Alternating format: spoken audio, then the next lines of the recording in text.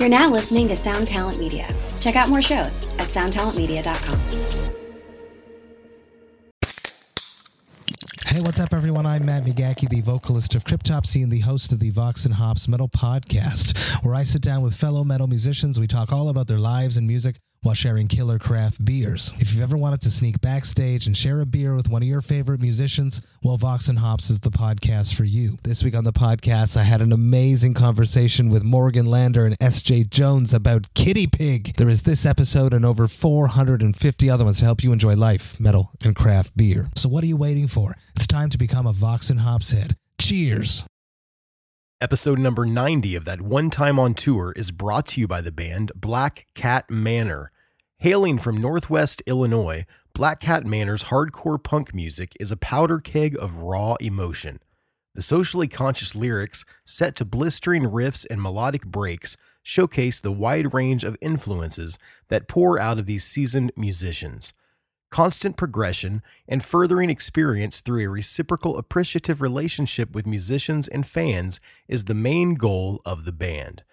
Black Cat Manor would like to thank everyone who participates in the production and promotion of That One Time on Tour. You can check out some of the other great episodes that they've sponsored.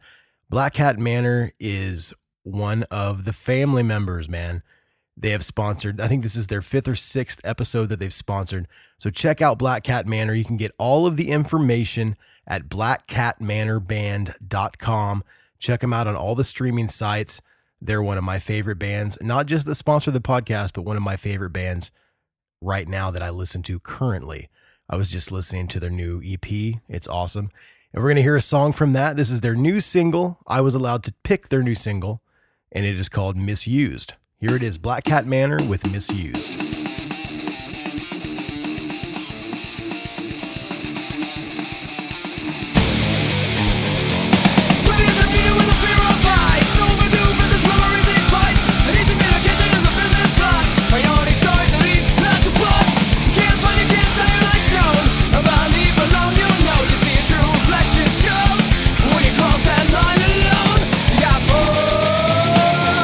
Different reasons, got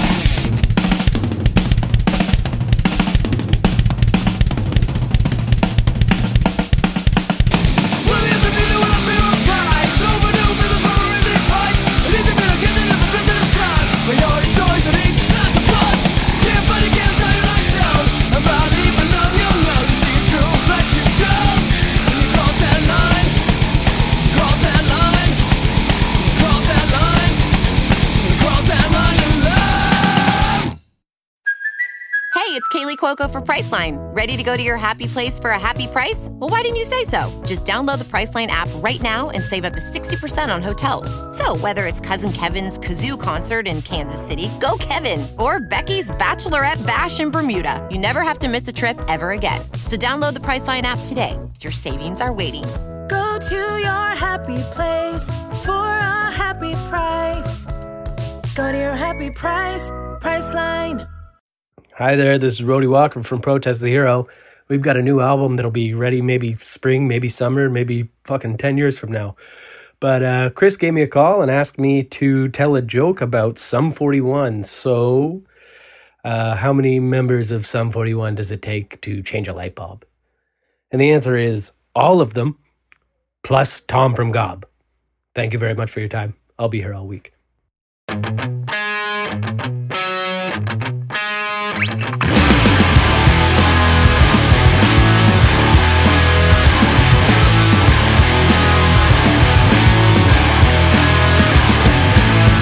Hey, what's up? This is Dave from Sum 41. You're listening to That One Time on Tour. Run for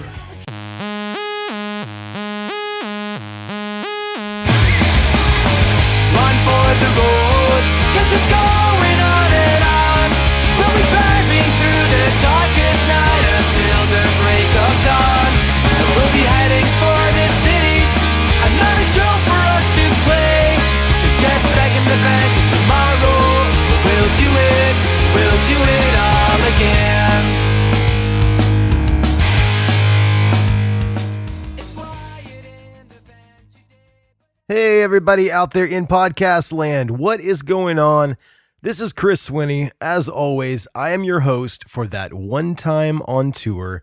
This is my podcast where I get to sit down with somebody in or around the entertainment industry and have a stellar conversation. Thank you so much for coming in last week and checking out my episode with Mr. Scott Reynolds from All and the Pavers and his solo stuff.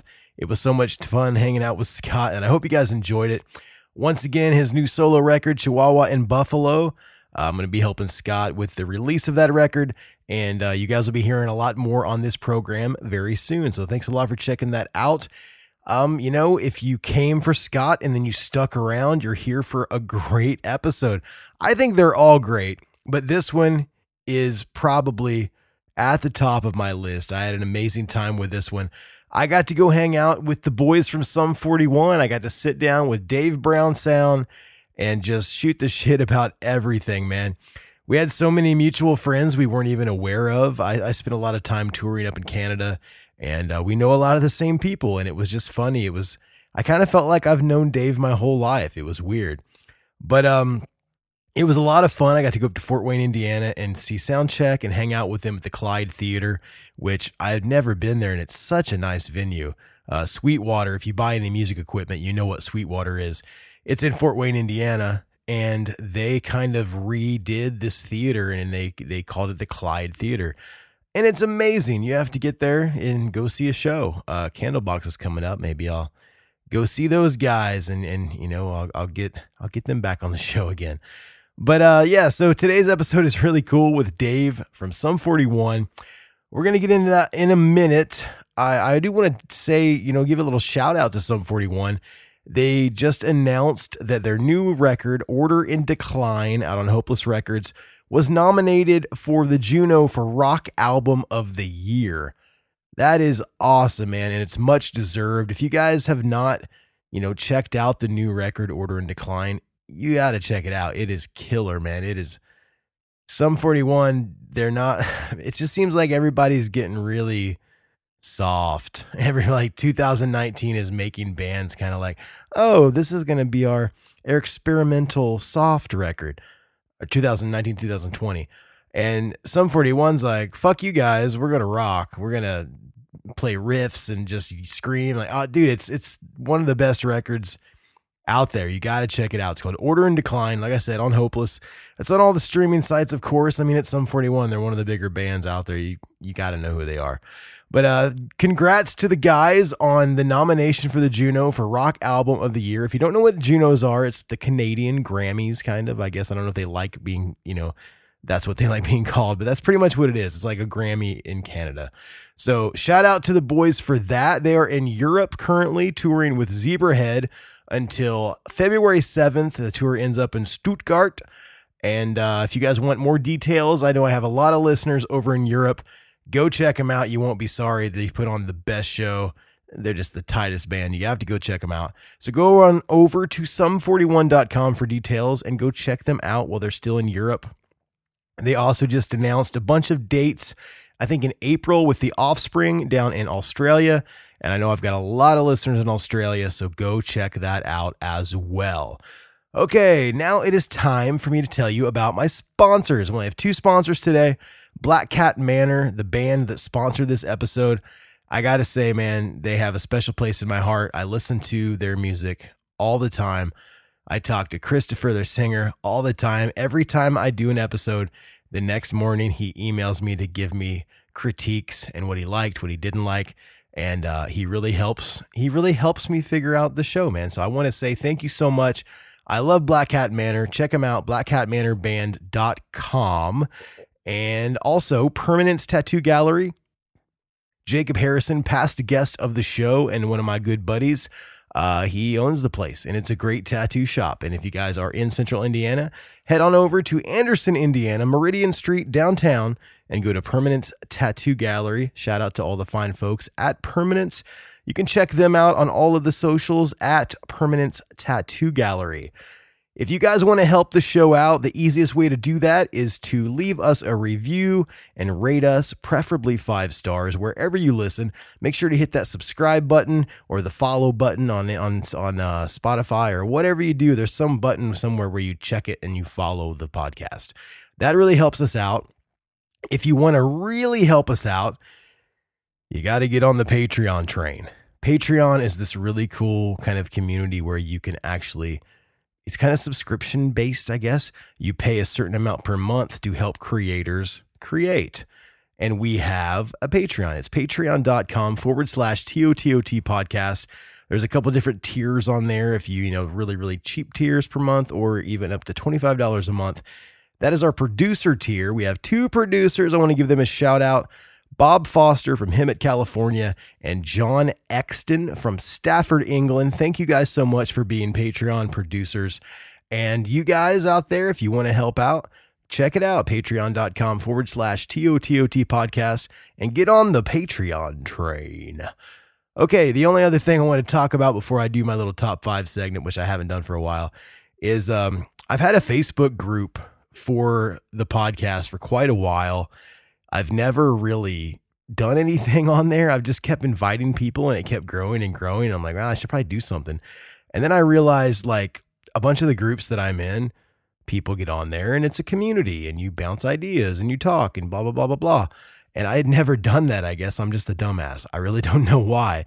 So I had all these people on there that were a part of it. So I thought, I'm going to start posting funny, cool things. And I'm like, make me choose between 2 bands and let's do the alphabet game with bands. And it's crazy. You post something and like 2 minutes later, there's 80 comments. So I'm going to be being very, very active in the Facebook group. It's a lot of fun. And thank you guys so much for being a part of the Facebook group. If you guys want to join the Facebook group and talk to some really cool people that like the show, just like you, since you are listening, go on over to facebook.com/TOTOT podcast and join the Facebook group. And also anywhere else on the internet, it's TOTOTpodcast.com. You can get all the links for all the listening and all of the socials, or just search for That One Time on Tour. I don't need to tell you guys how to use social media. It's fairly easy. So thanks a lot. Check out the Facebook group. It's been a lot of fun so far, and I think it's going to keep going. So I do have a top 5 segment this week. We haven't done a top 5 segment since like September or October. I had this really cool guy, listener, Marcelo, all the way from Brazil. He emailed me and he said, I got a top 5 list for you, Chris. And I said, okay, man, let's do the top 5 list. So his top 5 list is top 5 bands not from America or Canada. And he kind of put North America, I think, on there too. So maybe Mexico I'm just going to take Mexico off my list. So the top 5 bands not from America or Canada. We'll just say North America. So Marcelo's number 5, and I'm not sure if he meant 5 to be the best or 1 to be the best. So I'm going to go from 5 to 1. So forgive me if I went in the wrong order, Marcelo. But number 5, he's got Dead Fish from Brazil. I've got to say, I'm not familiar with Dead Fish, but I like the name. It's pretty cool. And I love Brazil. It's one of my favorite places in the entire world. So I'm going to check out Dead Fish.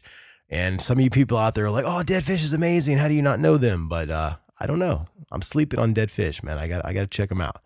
So number 4, Marcelo has No Fun at All.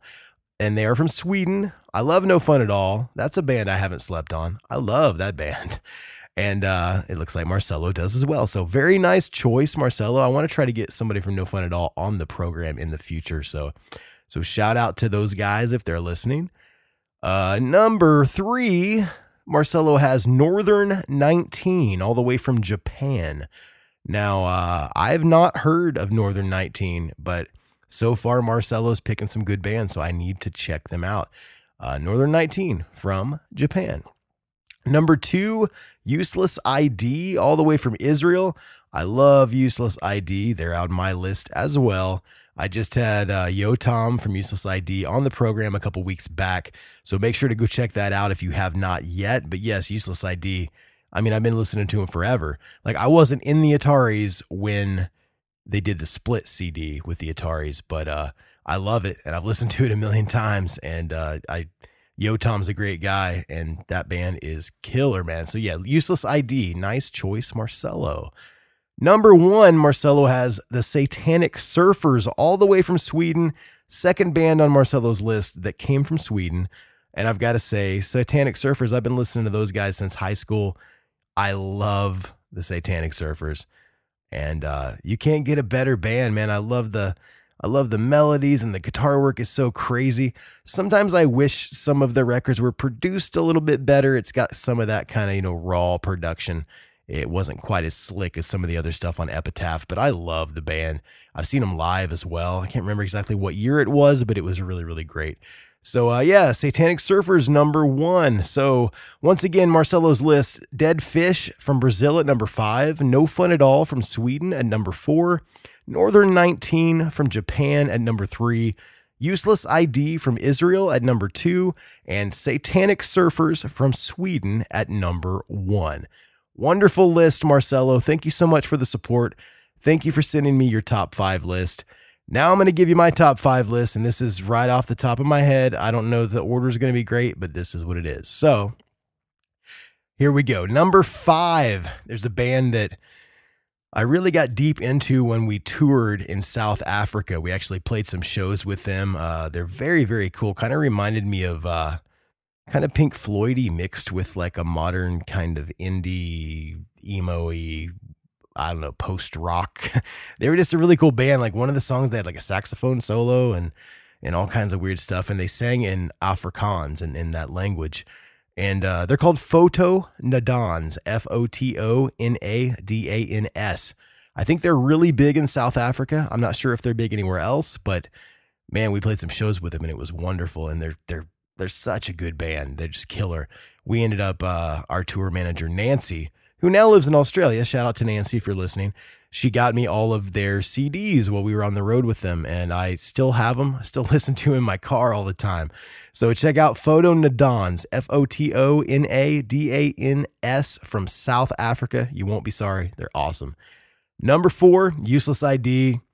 I mean, I can't not put them on the list. I love that band. If you don't know, check them out. Useless ID from Israel, and go back and listen to Yotam's episode just a couple weeks back, and you can check them out. Number 3, Metamorphosis, all the way from Lima, Peru. Now, there's a lot of bands out there named Metamorphosis, but this band's been around forever. And my buddy Gonzalo, when I was in Peru, I was just kind of on vacation back in, I think, 2014. Me and my buddy Cole, who was in a really good band in Nashville called Square, check them out. I think they're still playing. But me and Cole were just in Lima kind of chilling, on a little holiday and hanging out with Gonzalo. And he wanted to give me his band's record. And because we went to this like show, and then I don't know if they were playing or they were supposed to play, but they didn't play. I'm not sure. I can't remember the exact thing. But I left early. I couldn't find Gonzalo to say goodbye to him. And we got back to our little Airbnb apartment in the middle of Lima, and there was like a guy at the guard shack that had to let us in, you know. And he's like, "Is your name Chris?" I'm like, "Yeah." Sorry, that's not a good like person from Lima like accent. I'm sorry. But he goes, "Is your name Chris?" And I said, "Yeah, my name's Chris." He goes, "I have something for you." And it was like 3 a.m. in Lima, Peru. I was kind of freaked out. And he like hands me a record. Gonzalo like had gotten to, like, I left, didn't get to say bye to him, and somehow he took a cab or a car, or he drove, or I don't even know how he got there because it was on the other side of town. But he got back to where we were staying before we did and gave the guard at the guard shack his record and wrote a really nice note to me. And I got the record, and I got to bring it home with me in my suitcase, and it didn't get messed up. I was really worried it was going to get messed up on the plane, but that's not a great story, but it's a cool story. So Metamorphosis all the way from Lima, Peru. Check them out. They're pretty heavy. They're pretty intense. I think you guys will like them. And shout out to Gonzalo Lopez, my buddy down there in Lima. I think he might be in Miami or somewhere now, but he was in Lima back in 2014. So check it out. Number 2, I'm going to go ahead and go with Talking Props from Santiago, Chile. I love Talking Props. They've sponsored a few episodes. And that's the really cool thing. These bands sponsor episodes, and I find myself listening to their stuff. Like there's a band that sponsored an episode that's not out yet called Nowhere Fast. And I swear I've listened to their record 80 times since they sponsored the episode, and their episode's not even out yet. Like I'm finding bands that I love through this podcast, and that's a really cool thing too. And that's what happened with Talking Props all the way from Santiago. I love them. They're amazing. You got to check them out. They're on all the streaming sites. Talking Props from Santiago, Chile. Number 1, it's not going to surprise anybody. Paper Arms from Australia. Josh has been on the program before. I've made no qualms about how much I love Paper Arms. I love all their records, and you can't get a better group of dudes, and you cannot get a better band. They're so great. I love them. Josh has a solo record coming out soon. And I'm like a kid in a candy store, man. I can't wait. I want to hear it so bad. And we're going to get him back on the program when it comes out so we can talk about it. But that is my list. So thank you, Marcelo. Once again, my list is number 5, Photo Nadans from South Africa. Useless ID at number 4 from Israel. Number 3, Metamorphosis from Lima, Peru. Number 2, Talking Props from Santiago, Chile. And number 1, Paper Arms all the way from Down Under in Australia. So thank you once again, Marcelo, for the list. If you have a top 5 list and you want me to read it on the show, hit me up, tototpodcast@gmail.com, and we will take care of it. So this is a long intro, but they're all long. I like talking. It's fun. Thank you guys so much for listening. But you came here to hear me talk to Dave, and you're going to get to hear it. We're going to jump into my conversation with Dave Brownsound from Sum 41. It was so much fun. I think you guys are really going to enjoy it because I enjoyed it. This is one of my favorite episodes to date. So without further ado, here it is, my conversation with Dave Brownsound from Sum 41. Here we go. So I'm sitting here on some awesome furniture in the back of the Clyde Theater in Fort Wayne, Indiana, with Dave from Sum 41. How are you doing, man? I'm good, man. I'm good. We have never been here, and I'm really wondering why, because everything is so new and crazy good here. I just had some great Mexican at La Fuata, I mean, Fort Wayne is kind of a weird market. Like I live in Indiana. I'm born and raised here. I've lived down on the West Coast. I've lived different places. But as far as Fort Wayne goes, there used to only be the Coliseum. And that was like Metallica played there, you know? Yeah, okay. So this place is fairly new. I just moved back from like the Florida, Alabama coast area like 2 years ago. This is the first time I've been here. No way. Yeah. So when you guys were playing here, I got a hold of your publicist. I'm like, hey, let's set up an interview. And I didn't even know about this place. So the person who was booking Metallica was like, hey, maybe we can make a venue that's less than 30,000 people. That's probably, yeah. All right, cool. What happened? I mean, you know, I know you like Metallica. We're going to talk about that. For sure. You and I have something in common you might not know about. my friend and fellow Hoosier Ryan J. Downey that does Speak and Destroy. Yeah. We've both been guests on his podcast. Oh, no way. Oh, that's awesome. I actually listened to your episode on the drive here just because I wanted to kind of, do a little bit of research, some audio research. Okay. Nice. So hopefully I don't repeat any of the questions or anything. We'll see. I won't remember anyway. Okay, cool. Yeah. So, first off, Dave, thank you so much for being on the show. I appreciate it. And how is this tour going, man? I know it's like, holidays are coming up. It's probably, I remember when I was touring, you always kind of cut it really close to when you would go back home, right? Yeah, usually we have a good 2 weeks before, but Derek and Ari are dropping a baby. Okay. In February. So, I mean, we want to get as much as we can out of this cycle before we kind of put the brakes on to get some baby time and be at home. So we're up until the 23rd this year. Okay. And this tour has been great because, we hit places like Florida, Orlando, which just every time we go there, it's one of the best places. Yeah. And it was, again. You remember where you guys played there? Was it It was House of Blues on this Okay. tour, and probably one of the first times, I think it would have been... You played the Social before? I don't know. I think that's a little smaller than the House of Blues. I know I've played one in downtown Orlando where the Vagabonds go and hang out. Okay. Because we were loading out, and they were just running wild. Yeah, and we were like, "Oh man, this is hairy. This is gonna be a weird loadout."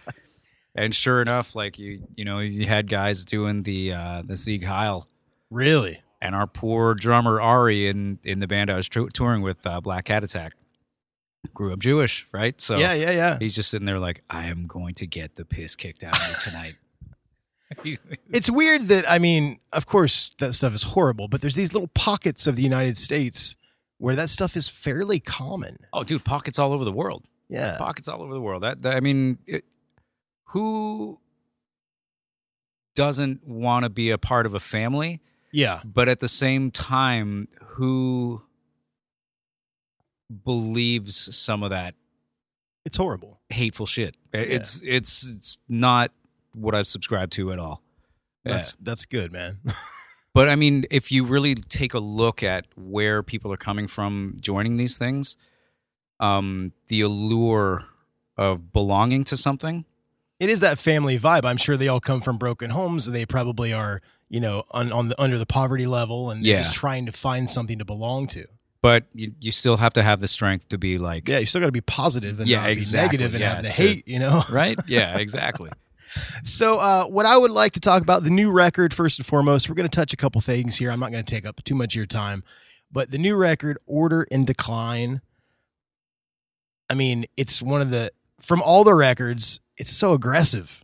Yeah. There's so much of that metal influence, which is what, back in the day when I heard you guys for the first time. I love the singles, the pop stuff. It's great. But the songs that had the riffs. Yeah. That's what got me going. So when I listen to this new record, it's got it, man. Well, I think just it's a combination of, one, like our main songwriter, Derek. Yeah. Going to tons of metal concerts. Yeah. Just going to Metallica, just Aerosmith, going to see all these amazing big acts and, acts like Depeche Mode and stuff like that.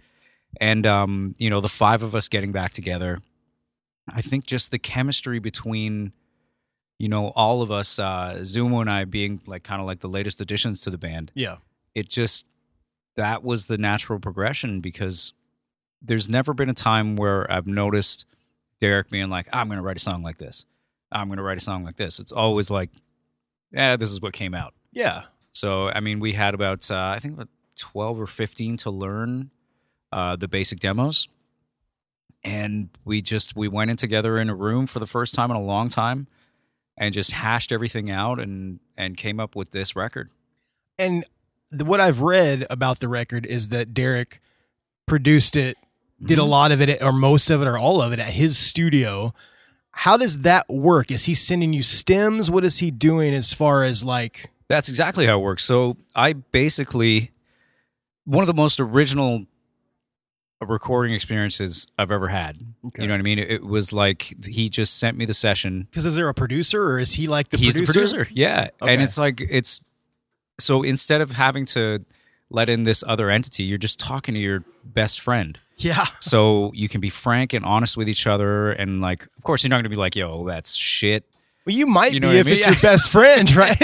But at the same time, we just don't have that relationship, right? Yeah. We always like, we don't tiptoe around each other, but we always take the time to give the message with love and be like, okay, well, listen, man, I know you can do a lot better than this. Yeah. Or, hey, I kind of pictured something sounding like this. And he's great with input like that. So he would just be like, I need a lead here.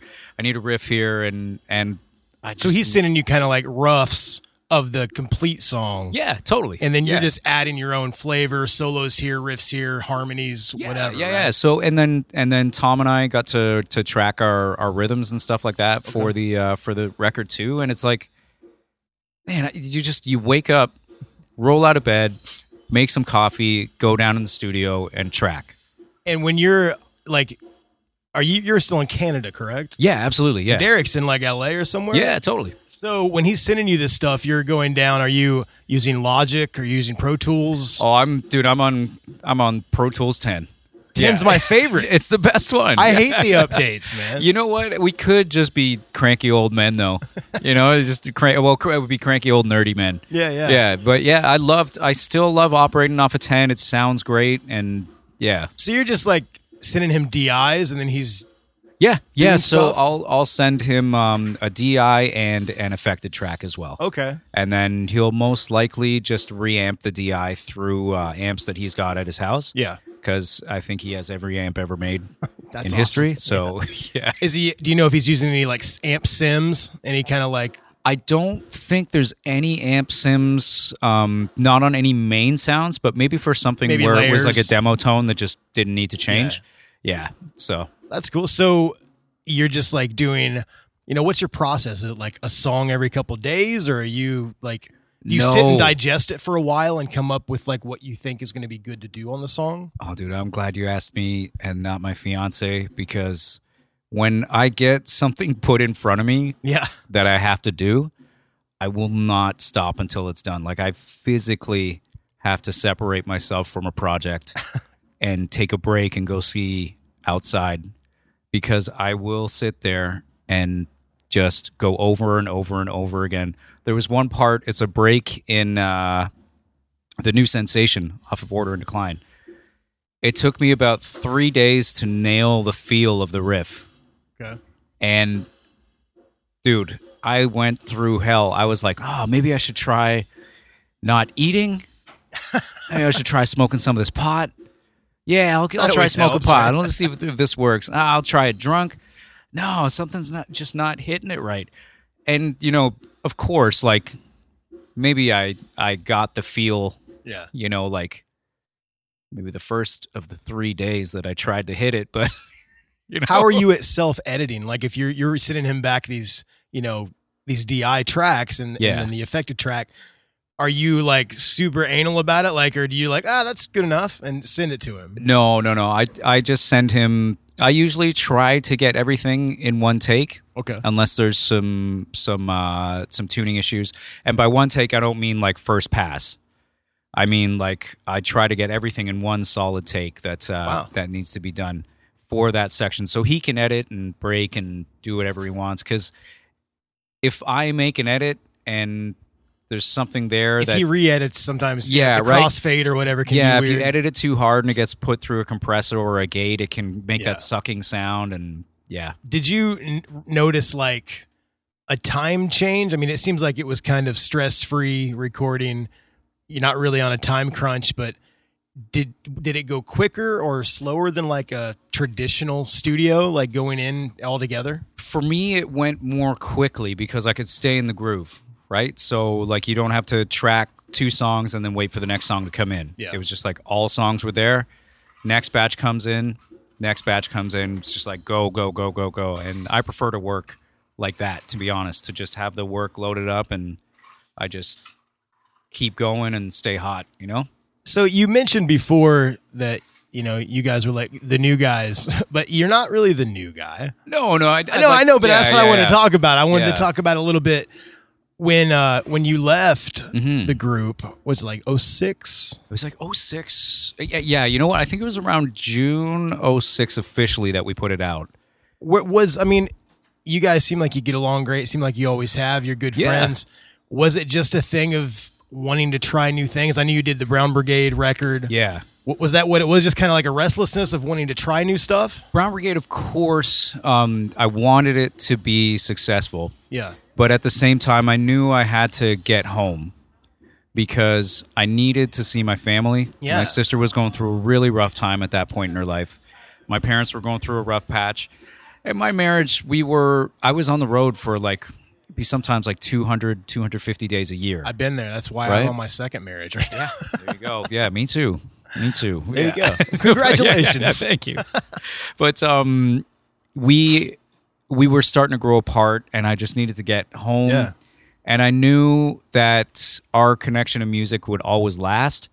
But I did cite that it was like creative differences, right? Yeah. Because if you say things like, hey, my family's fucked up, then all of a sudden the lens gets shone on your family, and that's not going to help anything. When I left the Ataris, like all the websites, because we stayed friends. I talked to Chris this morning. We were talking about Metallica this morning. Nice. But on all the sites like Absolute Punk and all this stuff, it's like Chris Swinney leaves the Ataris due to family problems. Oh, jeez. And it wasn't that. It was just the same kind of like, I miss my dog. I miss my wife. I miss my parents. Yeah, I didn't feel like having, the local newspaper, take a guess at what's going on with my parents and my sister, I guess if you say creative differences, it's just like, oh, well, that shit happens. Yeah, exactly. Everybody's like, oh, creative differences. All right. And then, when you're home, or when I'm home, sorry, I don't mean to put this on you, but when I'm home, I need that musical void filled. That's why I started this podcast, because I have toddlers now. Yeah. I can't tour anymore, really, because I like that. I want to be with my kids. Exactly. I did this to feel relevant and kind of connect with the scene again and talk to people like you about what I love, which is independent music, mainstream music, whatever, just music in general, and being on the road, the industry. And it's easy for someone listening maybe to get confused with the fact that you get you have to fill the void lifestyle-wise, but it's more just... This is something we've been doing since we were teenagers. It's hard to just cut it out of your life completely. Exactly. So, yeah. So, in the interim, between when you left and then you came back in 2015, 9 years, what was that itch? Was it just, were you talking to the guys again? Well, I always sent messages where I'd just be like, hey, man, tell the guys I love them, this and that. We weren't really speaking. Yeah. Which was kind of hard for me because... the way that my leaving was translated to them, I'm guessing was kind of rough. And then... when you left, was there like a big band meeting, or it just kind of happened? No, I just phoned Derek. I was like, no, man, I don't think I can do this. Like, I really don't think that I can do this. And then all of a sudden, I did a couple interviews that had come to light saying that I didn't like the direction the band was going in because of musical differences, right? Of course. But unfortunately, put yourself in their position. You're reading that from somebody that you love and you thought was going home because of their family.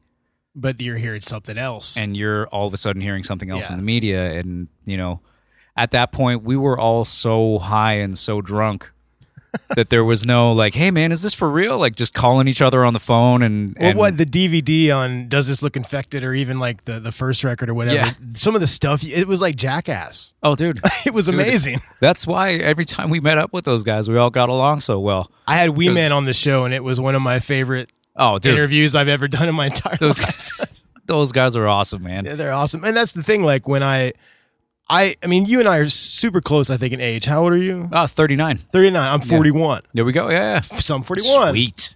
Pun intended. Yeah. But the thing was, when you guys started really kind of coming to the forefront, and, people, you were on MTV and you were doing all this stuff, for me, it was kind of cool because I'm like, well, for one thing, I remember the first time I saw you guys on MTV, it was around when, it was that second wave after Offspring and Green Day and all that, and like punk started kind of coming out again. Yeah. Do you know what I mean? Oh, yeah. And I heard you guys, and I'd heard of you before all that because I used to tour so much in Canada with the guys, Sewing with Nancy, That's right. And then they became The Reason.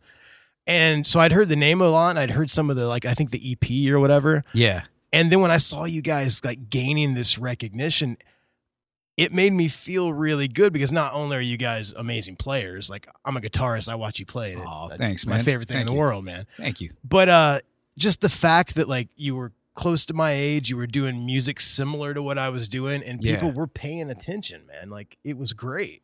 Oh man, I still get that feeling with new punk rock bands. Yeah. Because we were doing it, and they're kind of going through the same kind of scorn that we all had to go through. It's kind of circled back around, yeah, right? Absolutely, yeah. So it's there's no beautiful TRL now. Yeah, well, right? there is. I just think it's bullshit, probably. But there's no Carson Daly on there. No. Poor Carson. I miss that guy. That guy was actually a good man. No, I don't watch The Voice. He's the host on there. He's doing fine. Don't worry too much about it. But if he's hosting The Voice, I would still say poor Carson. Probably. Yeah, but he's a nice dude. I know you've met him before. Yeah, he's a good cat for sure. I don't think he listens, but maybe he will to this one. Who knows? So when you came back into the band, what was the climate like? Like, were they totally open to it? I know they didn't really replace you. I mean, they did with a touring, the guy from Gob. Yeah, absolutely. Yeah. So, I mean, I'm sorry, I don't remember his name. Oh, it's Tom Thacker. And I love Gob. I don't know. Dude. Theo and I are friends on Facebook. Oh, man. We used to fight all the local bands. We used to fight over who got to play with Gob when they would come to the Chameleon and Ajax, right? We'd always lose because our buddies were the ones booking them. But our buddies now, but our arch nemesis back then. Yeah, but it was a band called Closet Monster that would always book them. I remember Closet Monster. Yeah, man. I saw him in Oshawa. I think I saw him in London at Call the Office. Yeah, dude. Yeah, absolutely. Dude, you don't understand. That's like my second home. I used to. Okay, you know the guys in The Reason, right? Yeah, absolutely. Do you know Cubby? Yeah, of course. Okay, yeah. James, Nealon, Cubby. I told this on the podcast many times, but we had this tour where we went all the way out to BC, then all the way out to the Maritimes. Yeah. But in between it, we had like 2 weeks of nothing. So I stayed at Cubby's dad's house because I was from America. I had nowhere to go. I had like nothing back home. Dude, what is Cubby's dad like? He's amazing, and he made me bison burgers on the grill every day, and we drank Molson and just hang out. And he was telling me how much he likes American beer, and I'm like, I kind of like Molson.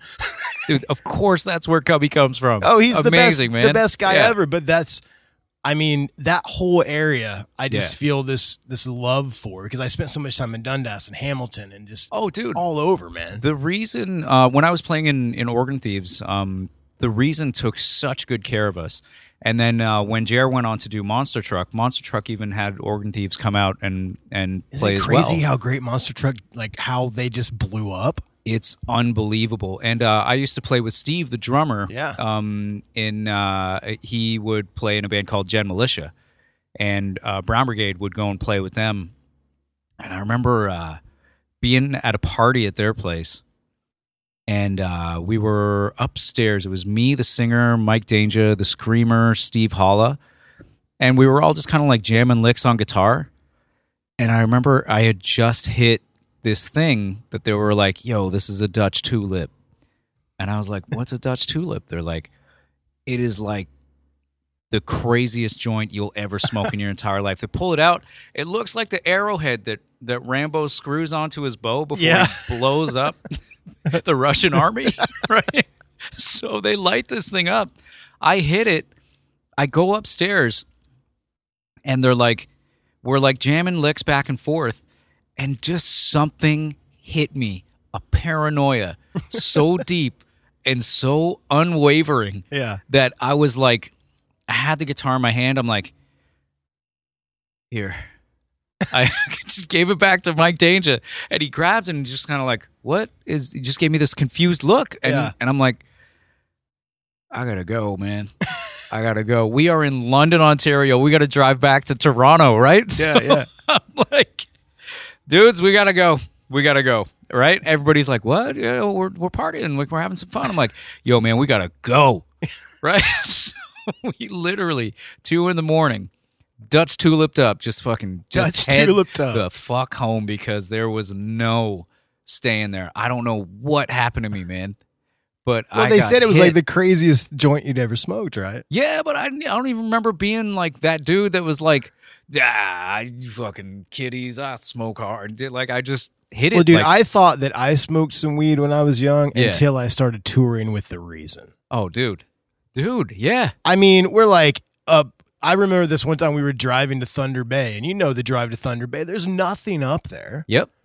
We saw like there was a moose on the side of the road. Like, I mean, I'm from here. Yeah. Like the biggest thing we have is like a bobcat and a deer. Like there's nothing that can kill you like a moose. And I remember seeing that. We were peeing one time on the side of the road, and there's a moose right next to us. I was so freaked out. Yeah. But then like just driving 3:00 in the morning on the way to Thunder Bay, and everyone in the van except me is like smoking their own joint. Oh, dude, that was Brown Brigade. Oh, that's crazy. I remember we man. showed up. A guy that used to work, I think it's St. Catherine's studio in Hamilton's. Okay. He showed up and he was just like, "Oh, you guys smoking joint?" Tss. Like, just made the S noise. We were like, "Yeah, man, we're all just," and then we were like, we were dumb on that tour, but you know, it was a good time. Well, I have a couple listener questions. I usually save them for the end, but it kind of goes along with that. Yeah. Let me see. What is his name? I mean, we can keep going. I don't see Scotty anywhere, so yeah. Okay. Yeah. I mean, yeah, we've still got a couple minutes here. Yeah. Jarrett from Saskatoon wants to know: will there be another Brown Brigade record? It depends.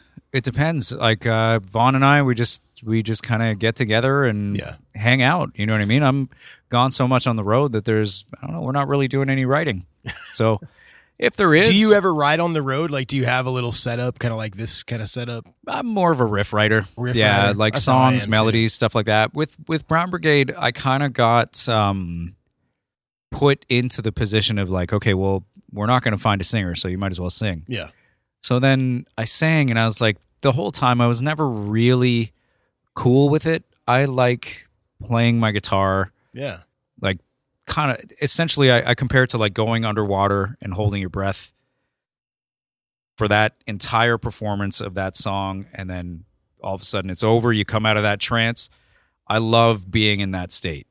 That's right? awesome, so, and vocals kind of take me out of that state. So, yeah, like, I always feel like, I mean, I can play and sing at the same time. My wife always tries to get me to do that, but I like to concentrate on the guitar, and that's my main thing. Singing is something I do extra. Yeah, exactly. You know? I think it mainly comes from being a teenager and kind of using that feeling like almost as a way to like forget what was going on during the day, like coming up in Ajax. You know what I mean? I mean, don't get me wrong.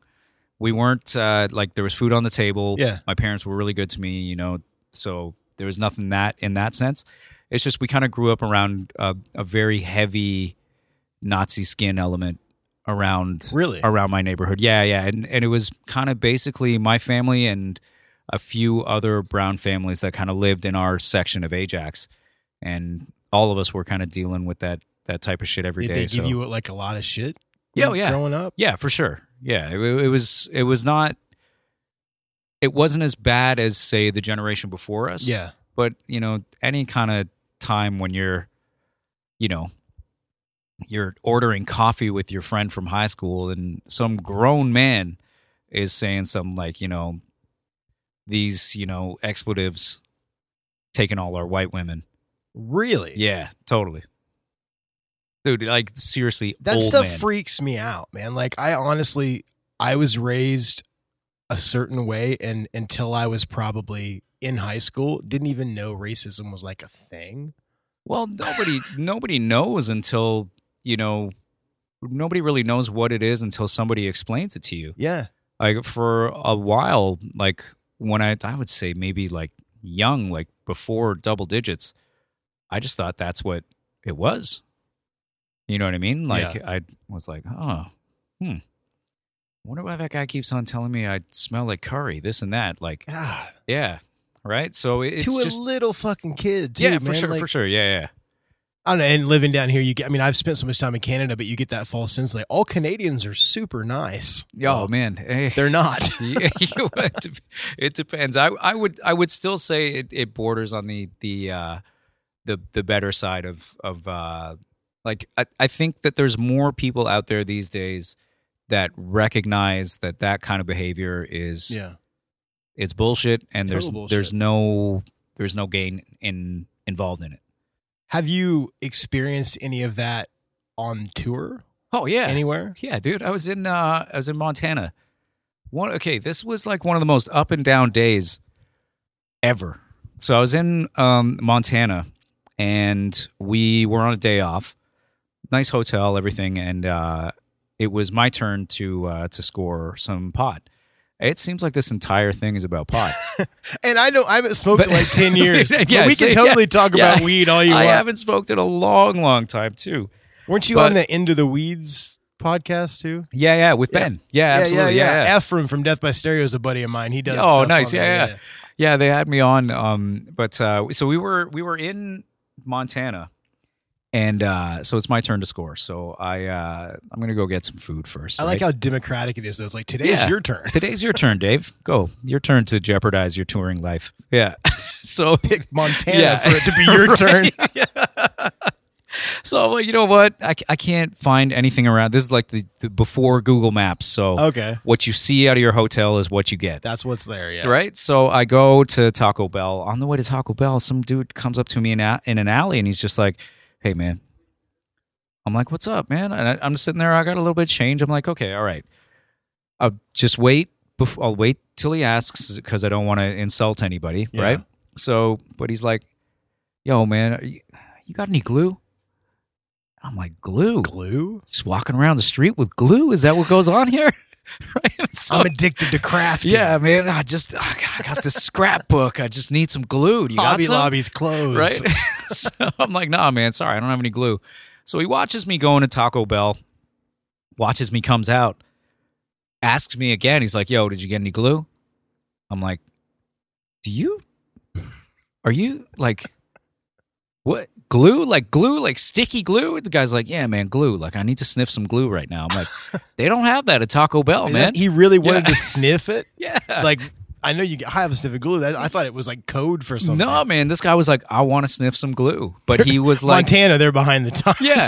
Yeah, he was like, I don't know if there's like some sort of promo at Taco Bell that day where they're like giving out glue. Some free Elmer's if you buy But yeah, I definitely did not get any glue. And That's I'm just... awesome. Dude, so I'm walking back to the hotel with this bag of food.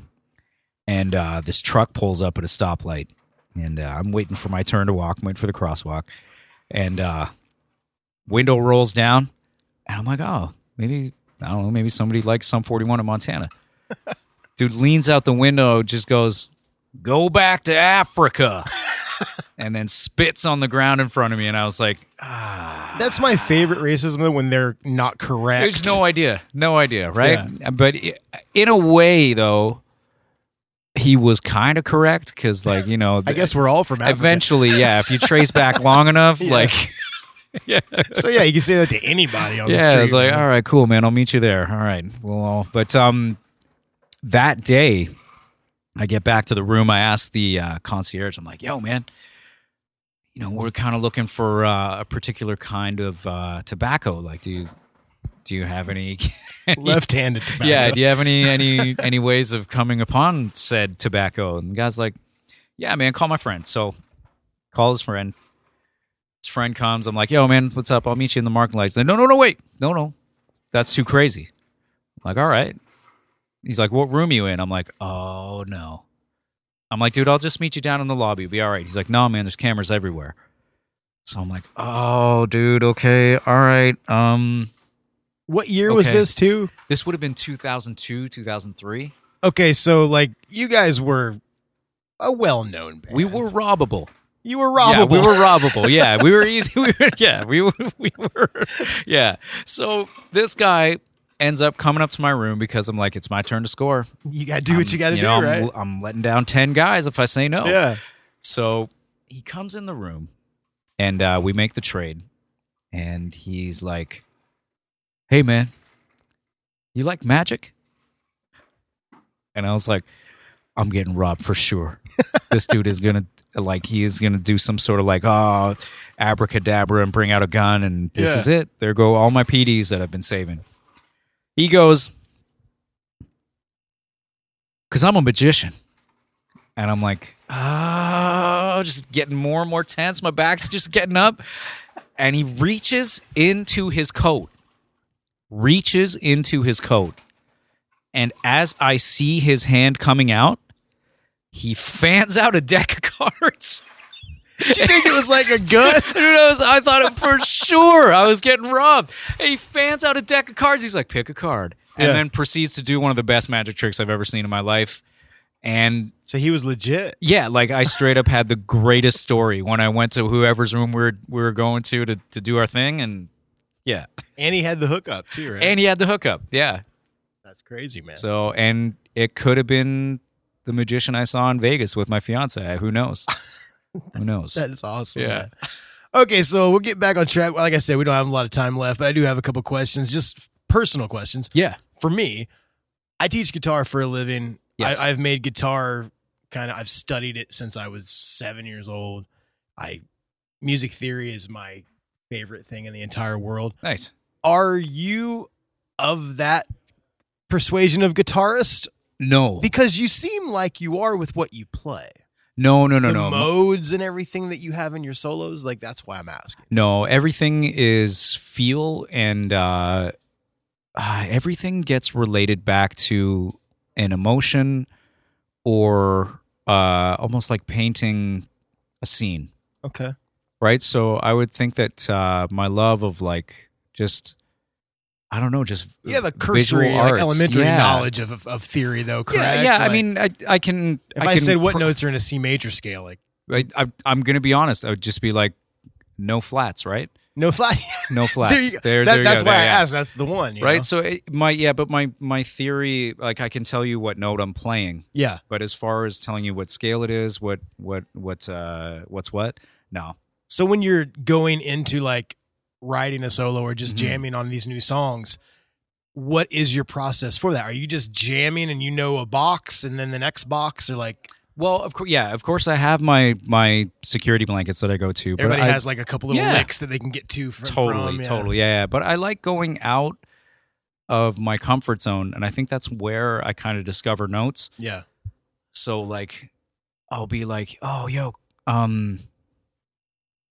this chord, it reminds me of some rich dude asking a chick to being like, yo, dine with me. Yeah. And then I'll be like, that's the dine with me chord. The dine with me chord. Right? Okay. So it's just weird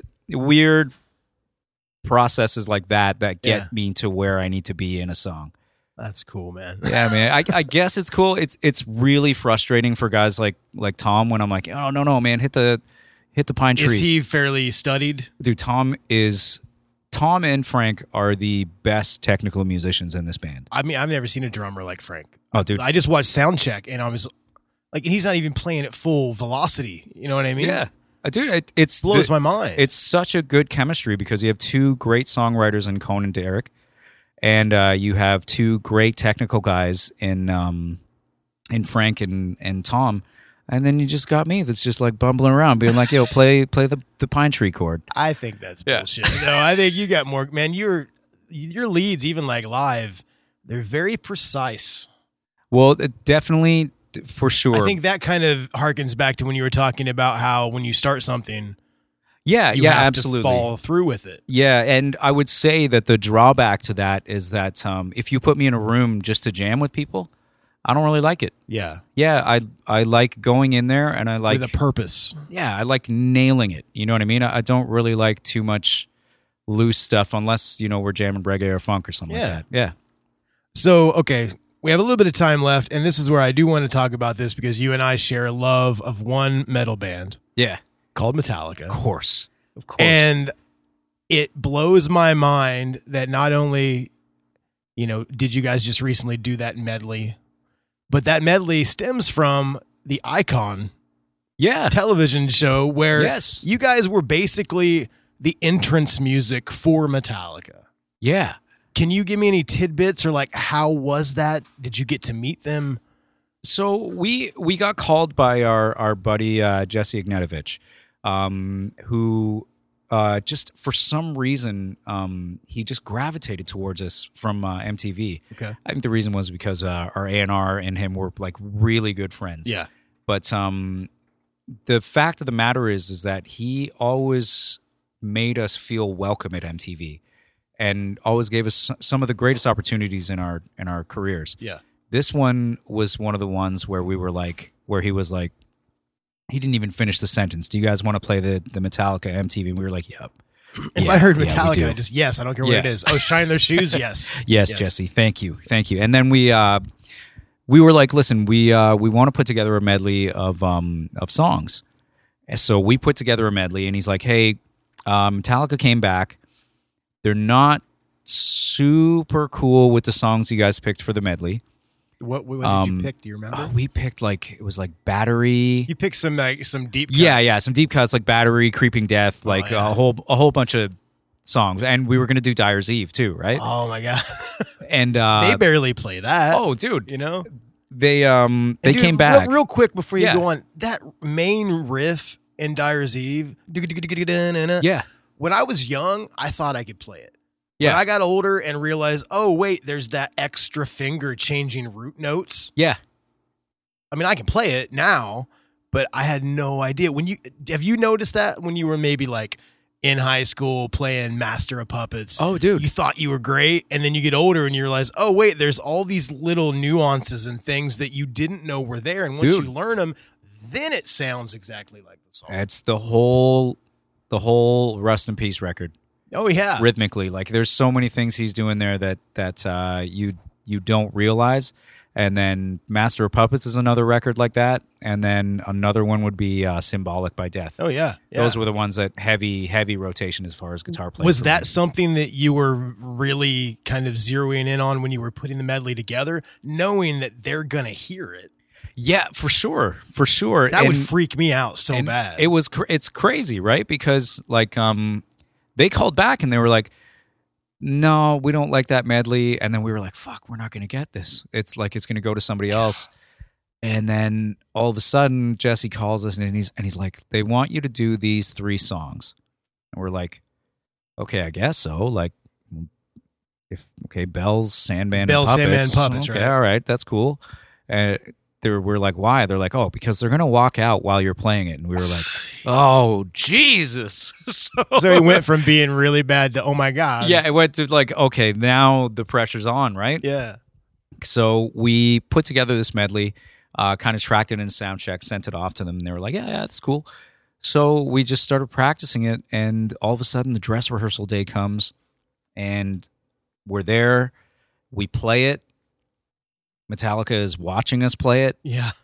And we're like... They're watching you play it? Yeah, they're watching us play it, How does that feel? Because, dude, I've listened to some interviews from you. Yeah. I've read a bunch of stuff. I admire you as a person, as a musician, everything. I know how much you like them like I like them. Yeah, of course. When you walk in and you're like, oh, man, ready to do this medley. Who's here? Oh, Metallica's watching us? Okay. All right. Okay. What is that feeling like? Is there anxiety? Is there... Man, it was so exciting. Yeah. That all anxiety kind of goes out of the room. Those guys don't carry a vibe of don't fuck up, don't do this, don't do that. We always grew up feeling like Metallica was an approachable band, right? And dude, I met those guys twice, and they'd say, don't meet your heroes, and I was so worried about that. No, man. Could not have made them more my heroes. Yes, by good how human they beings, acted man. to me. Yeah, exactly, because they know what it's like to be fans of music, and that's how they make our experience when we meet them.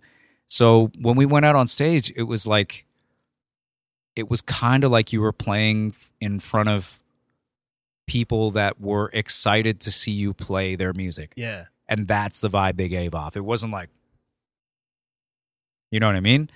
And so we played it, and I went down, and I was sitting there, and I was hearing playback, and all of a sudden this guy, huge man, pulls up beside me, and he's like, I thought it was us for a second, right? And I was like, I look up, and I'm like, oh, shit, James, what's up, man? He's like, yeah, I thought it was us. Then I heard the solo was played right, so I knew it couldn't be us. So it's that kind of experience, right? With those guys where it's like, okay, all right. That's just, that just blows my mind, man. Because like I said, I met him, but it was like at a festival in passing. Oh, dude. But the fact of like just getting to play their songs in front of them. It's amazing. Like it's an experience that you would think would be nerve-wracking, but I think it was more nerve-wracking to play in front of Metallica fans. Oh yeah, than it was in front of the actual guys in Metallica because of how the temperature of the room. I mean, you've heard the stories back in the day of them playing clubs and like people would just turn around to the support band and flip them off. Like, oh, dude, it's still like that. Oh yeah, if you're like a super fan, I mean, you don't want anything else, dude. One guy. Before we played, I'm sure Limp Bizkit got a lot of shit that night. Oh, dude. Oh, Sanitarium was not good. I'm sorry. A lot of people got a lot of shit, and Snoop Dogg doing Sad But True. There was a couple bands that had to like restart because it was too fast. Oh, like during the thing, and then had they to have straps lifted up and stuff like that.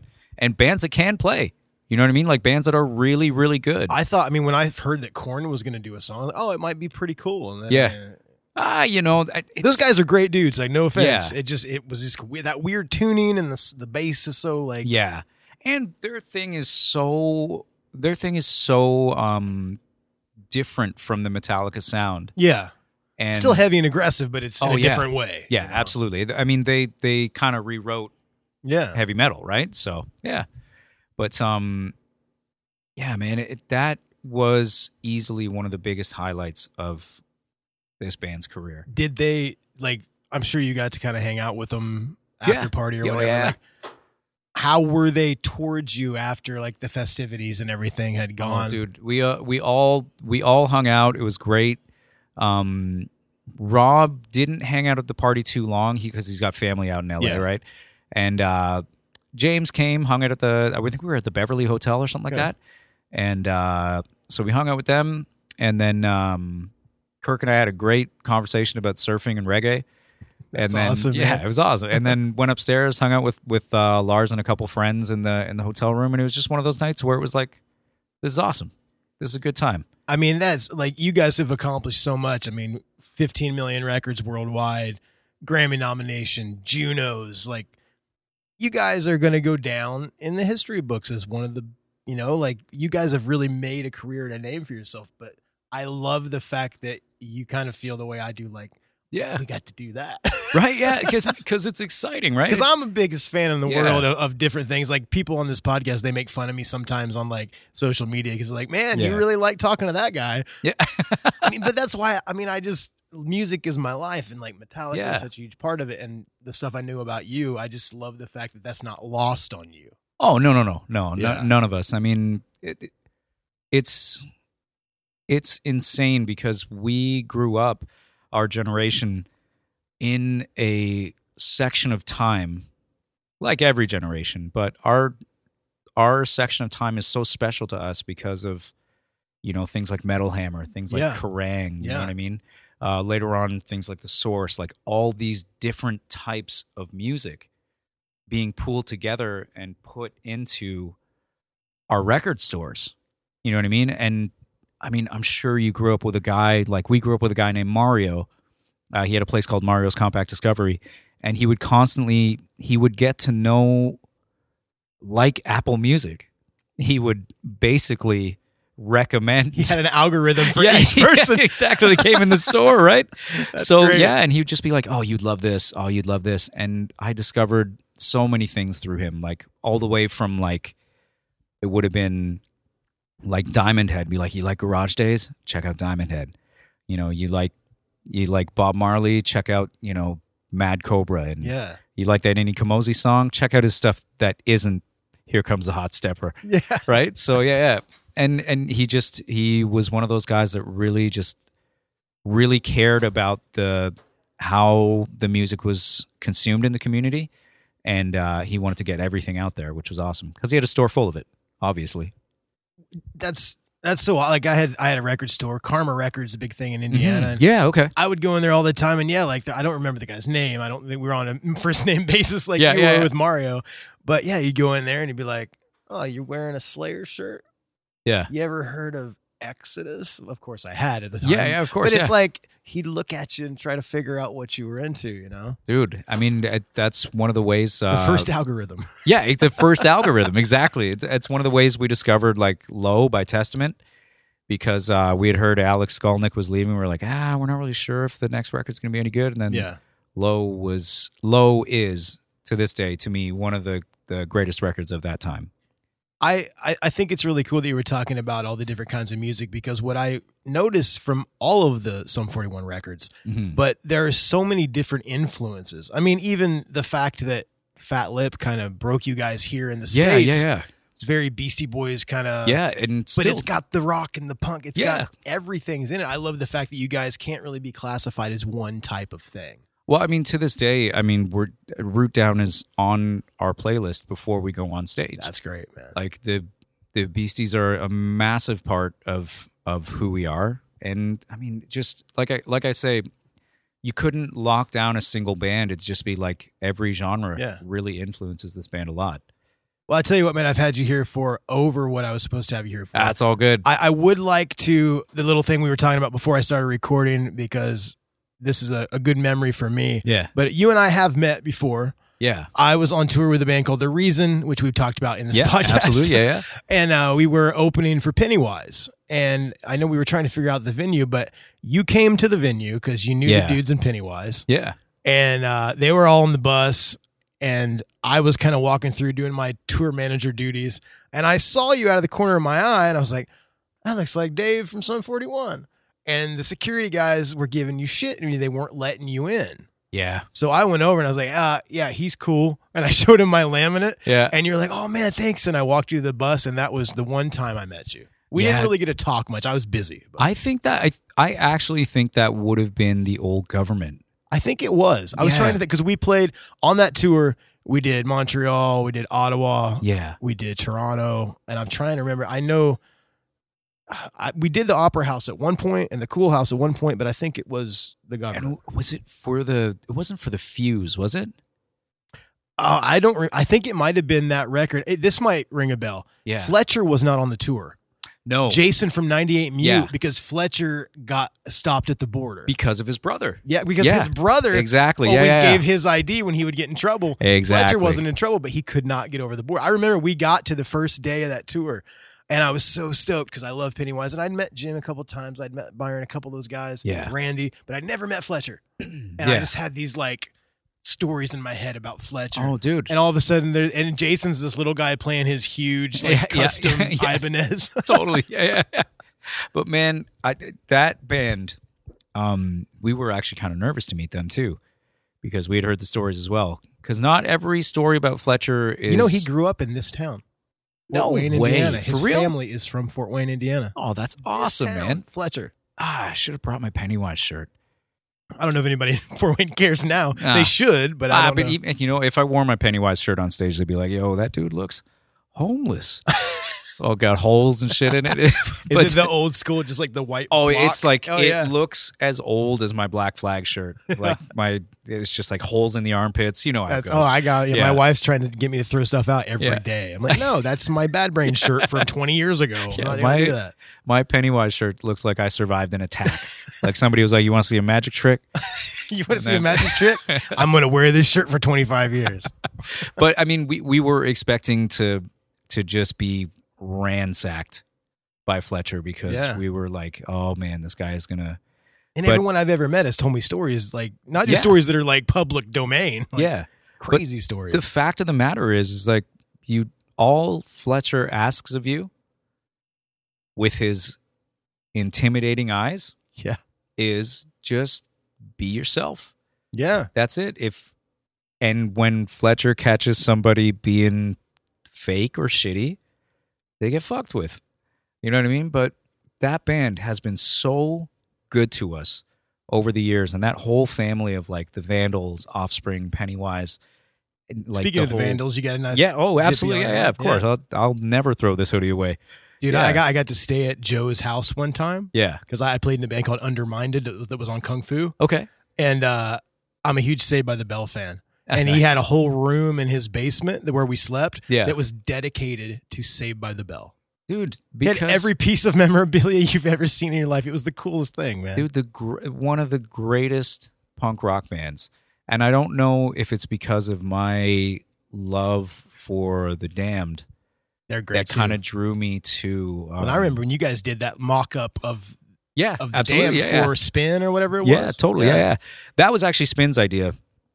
But yeah, I was shown the Damned by Jerry Finn, our producer on All Killer, and just immediately I just dove into the catalog, and all of a sudden I was like, I kind of saw the comparisons between, like Dave Vanian and Dave Quackenbush, like kind of similar voices. And then once we got to meet Quackenbush is a little sillier. Yeah, he's a little sillier for sure. But there's a tongue-in-cheek approach that Vanian takes that is like, that's truly, truly amazing. Oh yeah, definitely. But yeah, I mean, I think that kind of seeded my my massive love for the Vandals.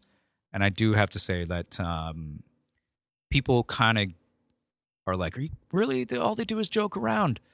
But it's like, no, man, that's... The songwriting's there, though. And I mean, Warren does stuff for like huge artists and TV. And but not only Joe's a writer now for, what is it? I can't even remember the name. Ancient Aliens. Yeah. Dude, like, they just...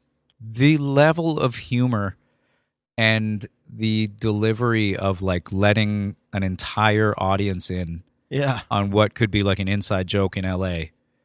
Like it's pretty awesome, man. And it's one of the reasons why they're one of my favorite bands of all time. Because because, I was angry enough coming home from school.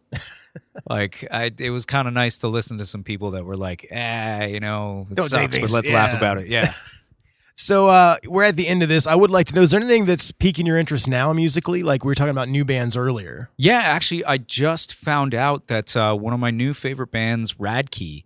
Radkey? Yeah. Amazing band. A trio of brothers. Okay. That just, they're actually familial brothers. Like some sort of Twitter armchair quarterback could hit me real hard for what I just said. But they are actually like blood brothers. And they just play the most melodic, amazing punk rock. Awesome, man. Like, it is so cool. Tom and I went to go see them and just got to meet them and hang out with them afterwards. We just did a band with a band called Dinosaur Pileup with Offspring in Canada and out of the UK.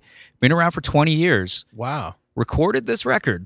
And they were like, you know what? Let's just record one record. And then we'll just call it a day. We'll just do these songs. That'll be it. All of a sudden, they get a call being like, yo, don't release that single. We're going to put your record out on this major label. And they just, it's like some of the most movie shit you've ever heard of. But the record is brilliant. It's called Celebrity Mansions. And it's Dinosaur Pileup. Yeah, absolutely. And we were on Disrupt Fest this summer. Okay. And I know I keep on... No, we can keep going, man. But you're the one that's got a show.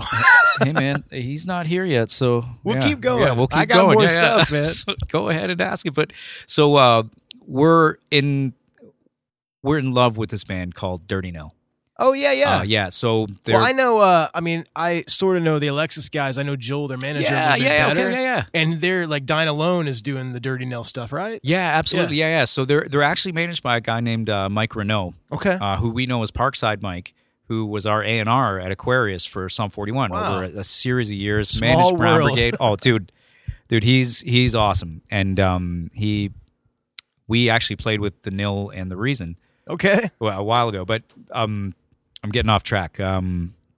Because your tour manager is nowhere to be found right now. Right? Yeah. Don't tell him we're in here. Don't tell him we're in. Yeah. So the message goes out to management. We're like, listen, we're doing this tour with Offspring. We know it's not our call, but we really think Dirty Nil would be amazing. Yeah. To be a part of this tour because they're young, they're coming up, and they could really use this arena crowd to launch their career. So all we get back from management is Dinosaur Pileup. And we're like, what? Dude, we got so insulted because we thought that management was like, It's going to be a bunch of dinosaurs just piled up on a bill. Like, sorry, dudes. We're looking for somebody with a little bit of youth. And we're like, these guys are fucking young. Who are they talking about? What are they talking about? And then all of a sudden, my fiance speaks up. She's like, oh, yeah, dinosaur pileup. Yeah, they get played on the Edge in Toronto. Like, oh. How long were you guys mad? Like, motherfuckers. Dude, it had to be a good minute before my fiance Kendra was just like, listen, it's a band. It's a band. Right? So that's hilarious. All right. So then we immediately streamed it and it was like, okay, this is awesome. This is awesome. Yeah. How was that tour with Offspring? I know Pete pretty well. Pete was on the show last year. Oh, dude, it's touring with Offspring. We've been doing it over the years, and early 2000s they grabbed us and took us out, and it's never anything less than awesome.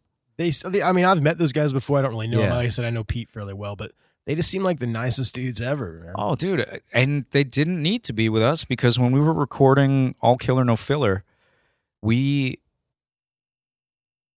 did some shit where okay, our producer Jerry, rest in peace, one of the greatest dudes we've ever recorded with. Yeah. And he was like, hey, listen, Dexter from The Offspring is having a barbecue at his place in Orange County. Like, let's get some work done, and then let's go out to the barbecue. Meet you guys, get you guys introduced to The Offspring and some of the Orange County crews. We're like, all right. So we finish recording, we drive out, and like any band back then, boxes of CDs. Like you go, that's your business card, right? That's you just leave them. What you're gonna do, right? Yeah. So we got 2 boxes of CDs. We get there, and it's hard to talk to anybody because we're super shy at this point. We're like 18, 19 years old. This is before the first full length's out, right? Yeah, this is before. Like we tracked Half Hour Power, and then we tracked All Killer No Filler before we released Half Hour Power. And yeah, man. So we're at his house. We're like, how are we gonna get him these CDs? Like we have no in here. So, who were you trying to give them to? Like Dexter. Dexter in particular. Yeah, so Dexter in particular, but like Joe from the Vandals was there. Yeah. Like I believe Byron from Pennywise was there as well, and we were just like, you know what? It'd be hilarious. And we always had these ideas that were just hilarious to us, just to you. Yeah, and we would be like, it would be so amazing. We would think that we would do it in such a charming way, that people would be like, "Oh, you guys," right? But we just a lot of times just came off like dicks. But this time at Dexter's house, we came off like heroes. Okay, at Dexter's house because we were like, let's just leave the CDs everywhere. So we take CDs and we're like, I'm like opening cereal. I'm like, don't know this man. I'm opening his cereal box, putting a CD in there, right? Like Steve put a couple in the toaster. Like I think Conan Derek went into the bedroom, put CDs in the bedroom. Jeez, I went into the powder room. Remember Hide the Duke? Yeah. Yeah, that game. I did that with a CD. I put it in the toilet tank and then... See, we call that an upper decker. Oh, you do? Okay, yeah. all right. But I know what you were talking about. Yes. Different names, same thing. Both amazing names. Yeah. And then, like we were putting them in potted plants. We were putting them like the dog house in case, I guess, the dog wanted to listen. But yeah. Now, are these like demo CDs because you were recording? No, these are half hour powers, like sealed up. Like yeah, absolutely, CDs. Yeah. So eventually, we actually ended up getting a tour. So obviously, he was like, "Okay, this is kind of cool." Have you mentioned that to him now? Oh, yeah. Both after bands, the fact? Both bands tell the story in their own way. So Dexter's like, I had to move. Because there were just all these rotten CDs all over the place. Yeah, just destroyed the plumbing. When you used to be on the road back in the day, like before there was money in buses and all this stuff. Yeah. What we used to do, actually, you brought up Upper Decker. Whenever a place like a venue wouldn't pay us, we would do that to the venue. Damn. Did you guys have anything you would do if maybe it was a bad show or they treated you a different way? Or There was a club called the Dungeon. I've been to the Dungeon in Oshawa. Yeah. Yeah. Okay. All right. So Many do you remember? times. Do you remember John? What's his last name? Can't remember his last name. Was he like the main dude there? Yeah, big husky Yeah, Scottish. I've dealt with him a couple times. It's been years though. He ended up getting fired. That place was such a great idea. Yeah. But unfortunately, it was run into the ground by people that didn't care about our scene. Yeah. Yeah. Pretended they did, but one was just trying to capitalize off of a bunch of poor punk rockers, and the other one was was very questionable in his practices with young women. But Seems like there's always somebody like that, right, at one of those punk rock it's just clubs. disgusting, right? And all that does is hurt our scene. But the getting back to John, Big John, the Scottish guy, we had some sort of quarrel about something with the show. He had said something like, "You're playing at this time," when we were told we were playing at this time, and we had everybody. It's a local show, so our whole family's showing up at this time. And he's like, "Yeah, well, you're going on at this time." We're like, "Well, no, we're not." So not only did we not go on at the time that he said we were supposed to go on, but we proceeded to we got fish and Caesar salad, and we fucking destroyed that. We didn't eat a bite. Yeah. We just shoved the fish into vents. We fucking threw the Caesar salad under couches, smeared stuff into the walls, and it was amazing. Yeah. But at the same time, it was pretty mean. Were there repercussions? No.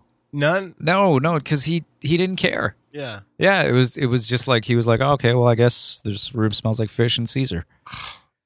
Yeah.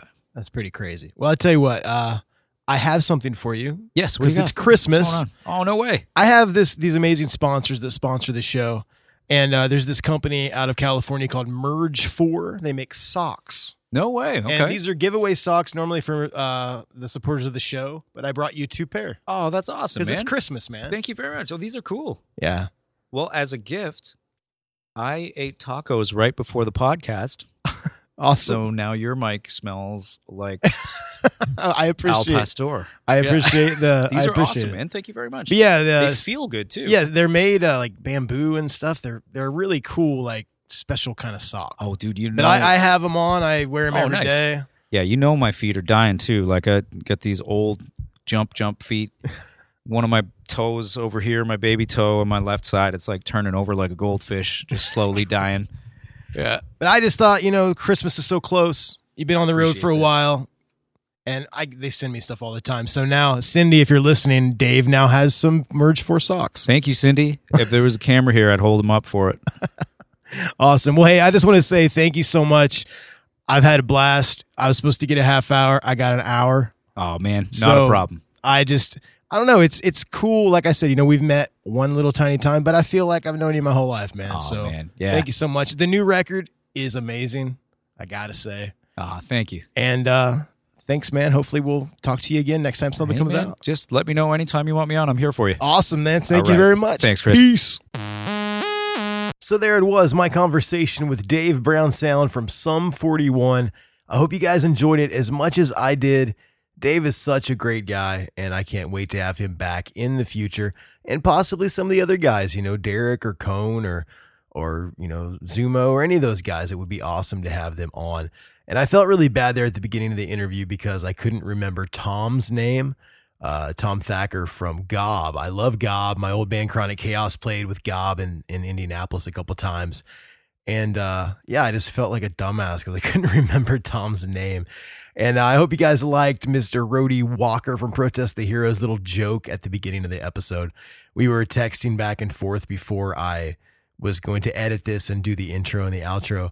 And I told Rody, I'm like, those guys, why don't you do a voice memo of a joke, and then he accommodated. Rhodey's a good guy. We're going to have him back on the show in the future as well to talk about the new Protest the Hero record. So shout out to Rhodey, and shout out to Dave and all the Sum 41 guys. Thank you so much for the hospitality. I love you dudes, and I will see you soon, hopefully.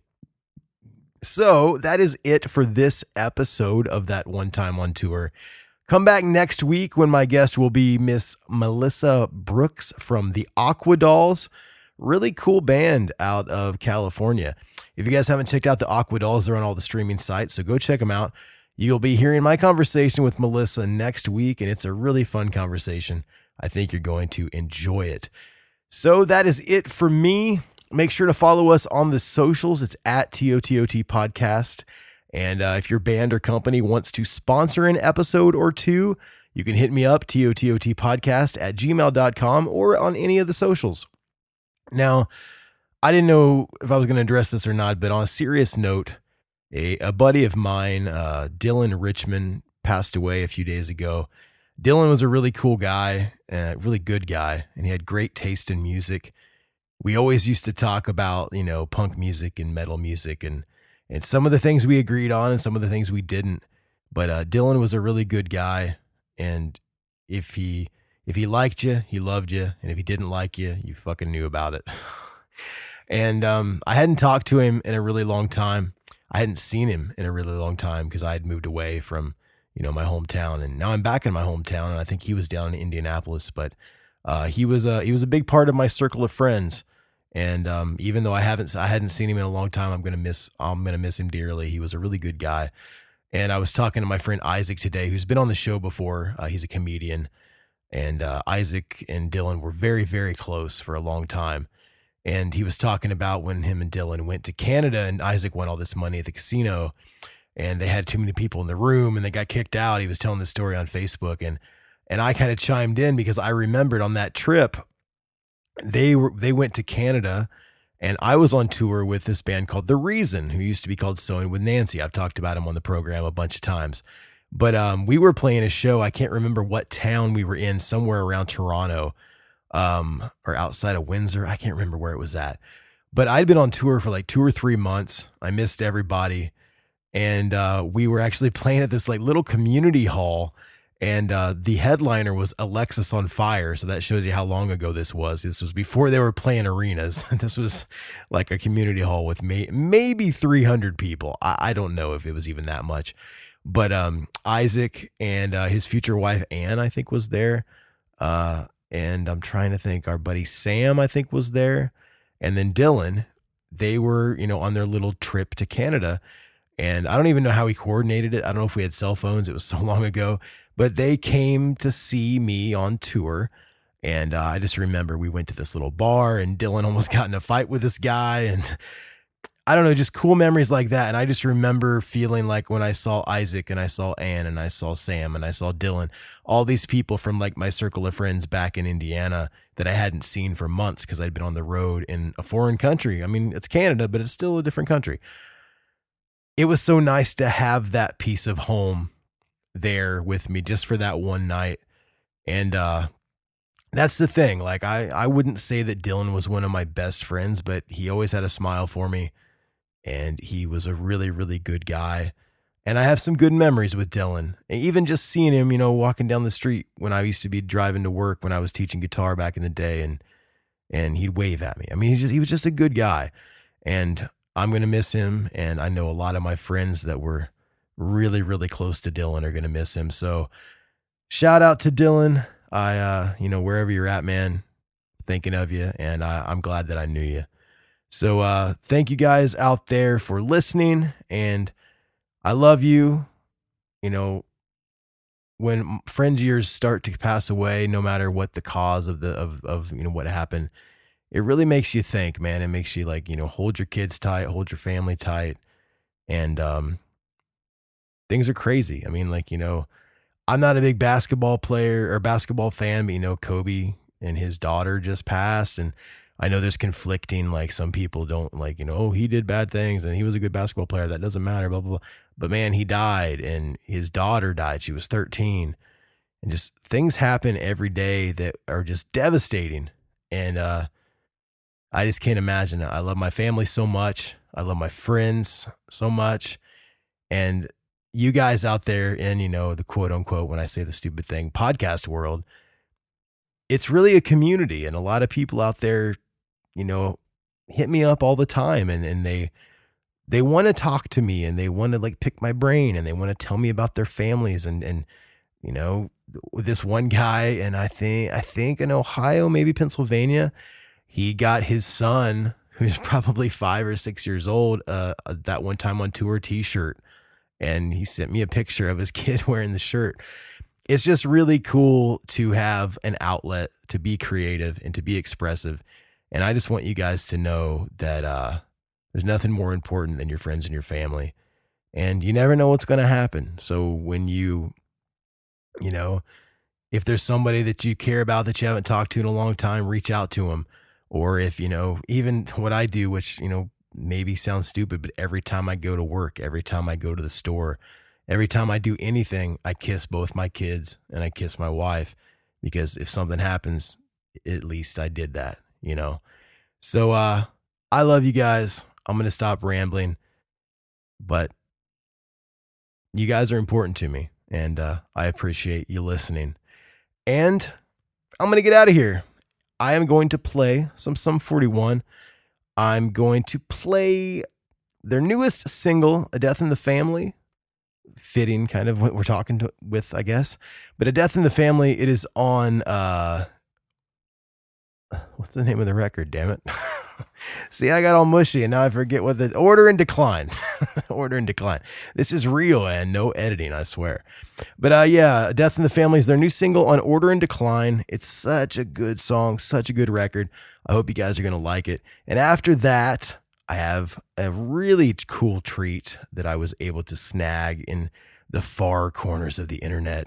I got the Metallica medley that they did for Sirius Satellite Radio. It's pretty killer. We talk about it on the podcast. I think you're going to like it.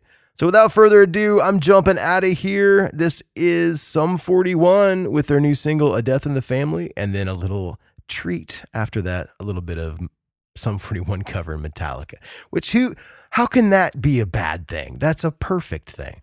So this is Chris signing off. I love you guys. I will see you next week with Melissa from the Aqua Dolls. Peace.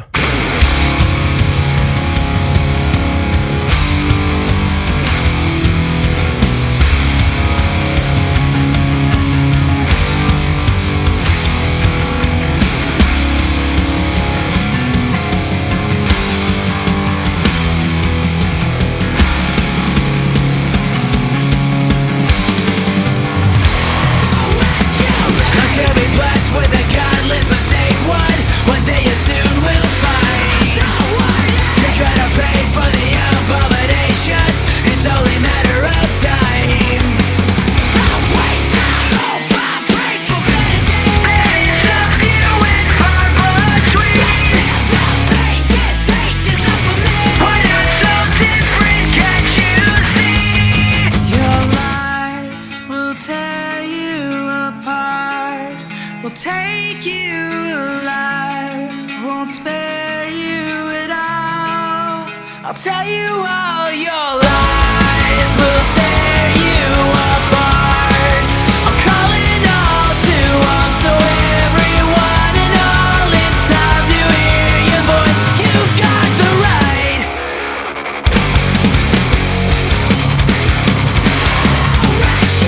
You better pray for your commiseration.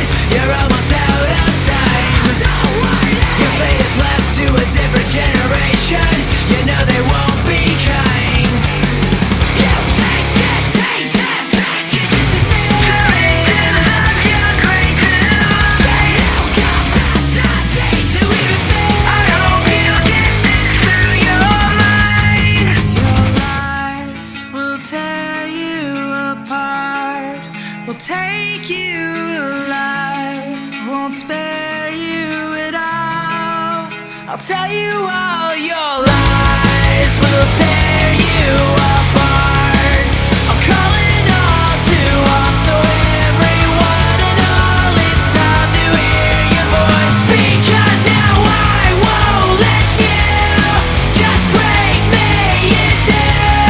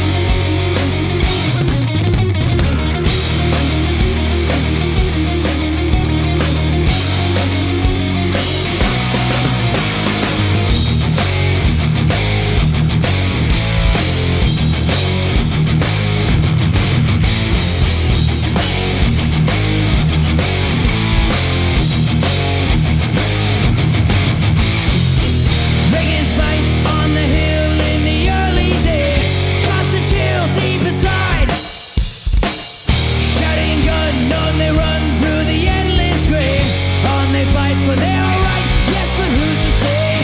For a hill, men would kill. Why they do not know. Sipping wool sets the pride. Red F5 still alive through the raging glow. God insane from the pain that they surely know.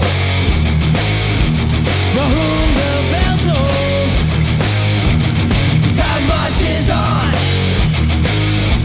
For whom the bell tolls.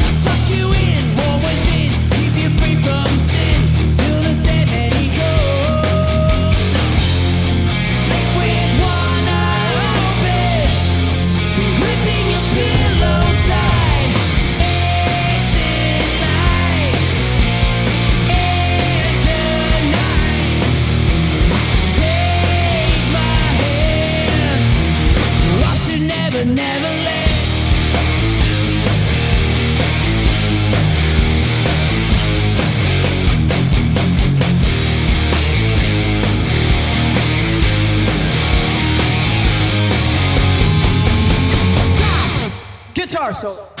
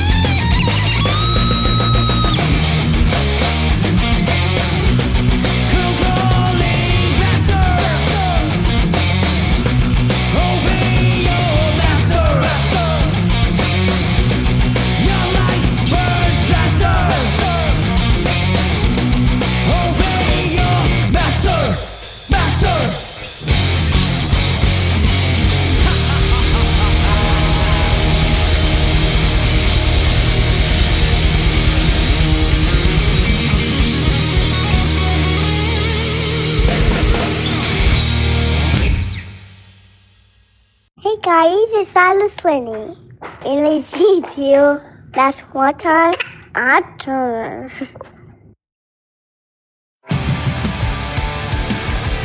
What's up, everybody? I am Finn McKenty, host of the Punk Rock NBA podcast, part of the Sound Talent Media Podcast Network. My podcast is all about doing what you love for a living, and every week I sit down and talk to people who have done exactly that. For example, musicians like Tommy from Between the Buried and Me, Matt from Periphery, Lil Lotus and Shinigami, among many others, photographers, artists, designers, YouTubers like Glenn Fricker and Sarah Dici, and I unpack exactly how they got to where they are today with the goal of helping you do the same. So if that sounds cool, you can listen and subscribe at soundtalentmedia.com, and I'll see you there.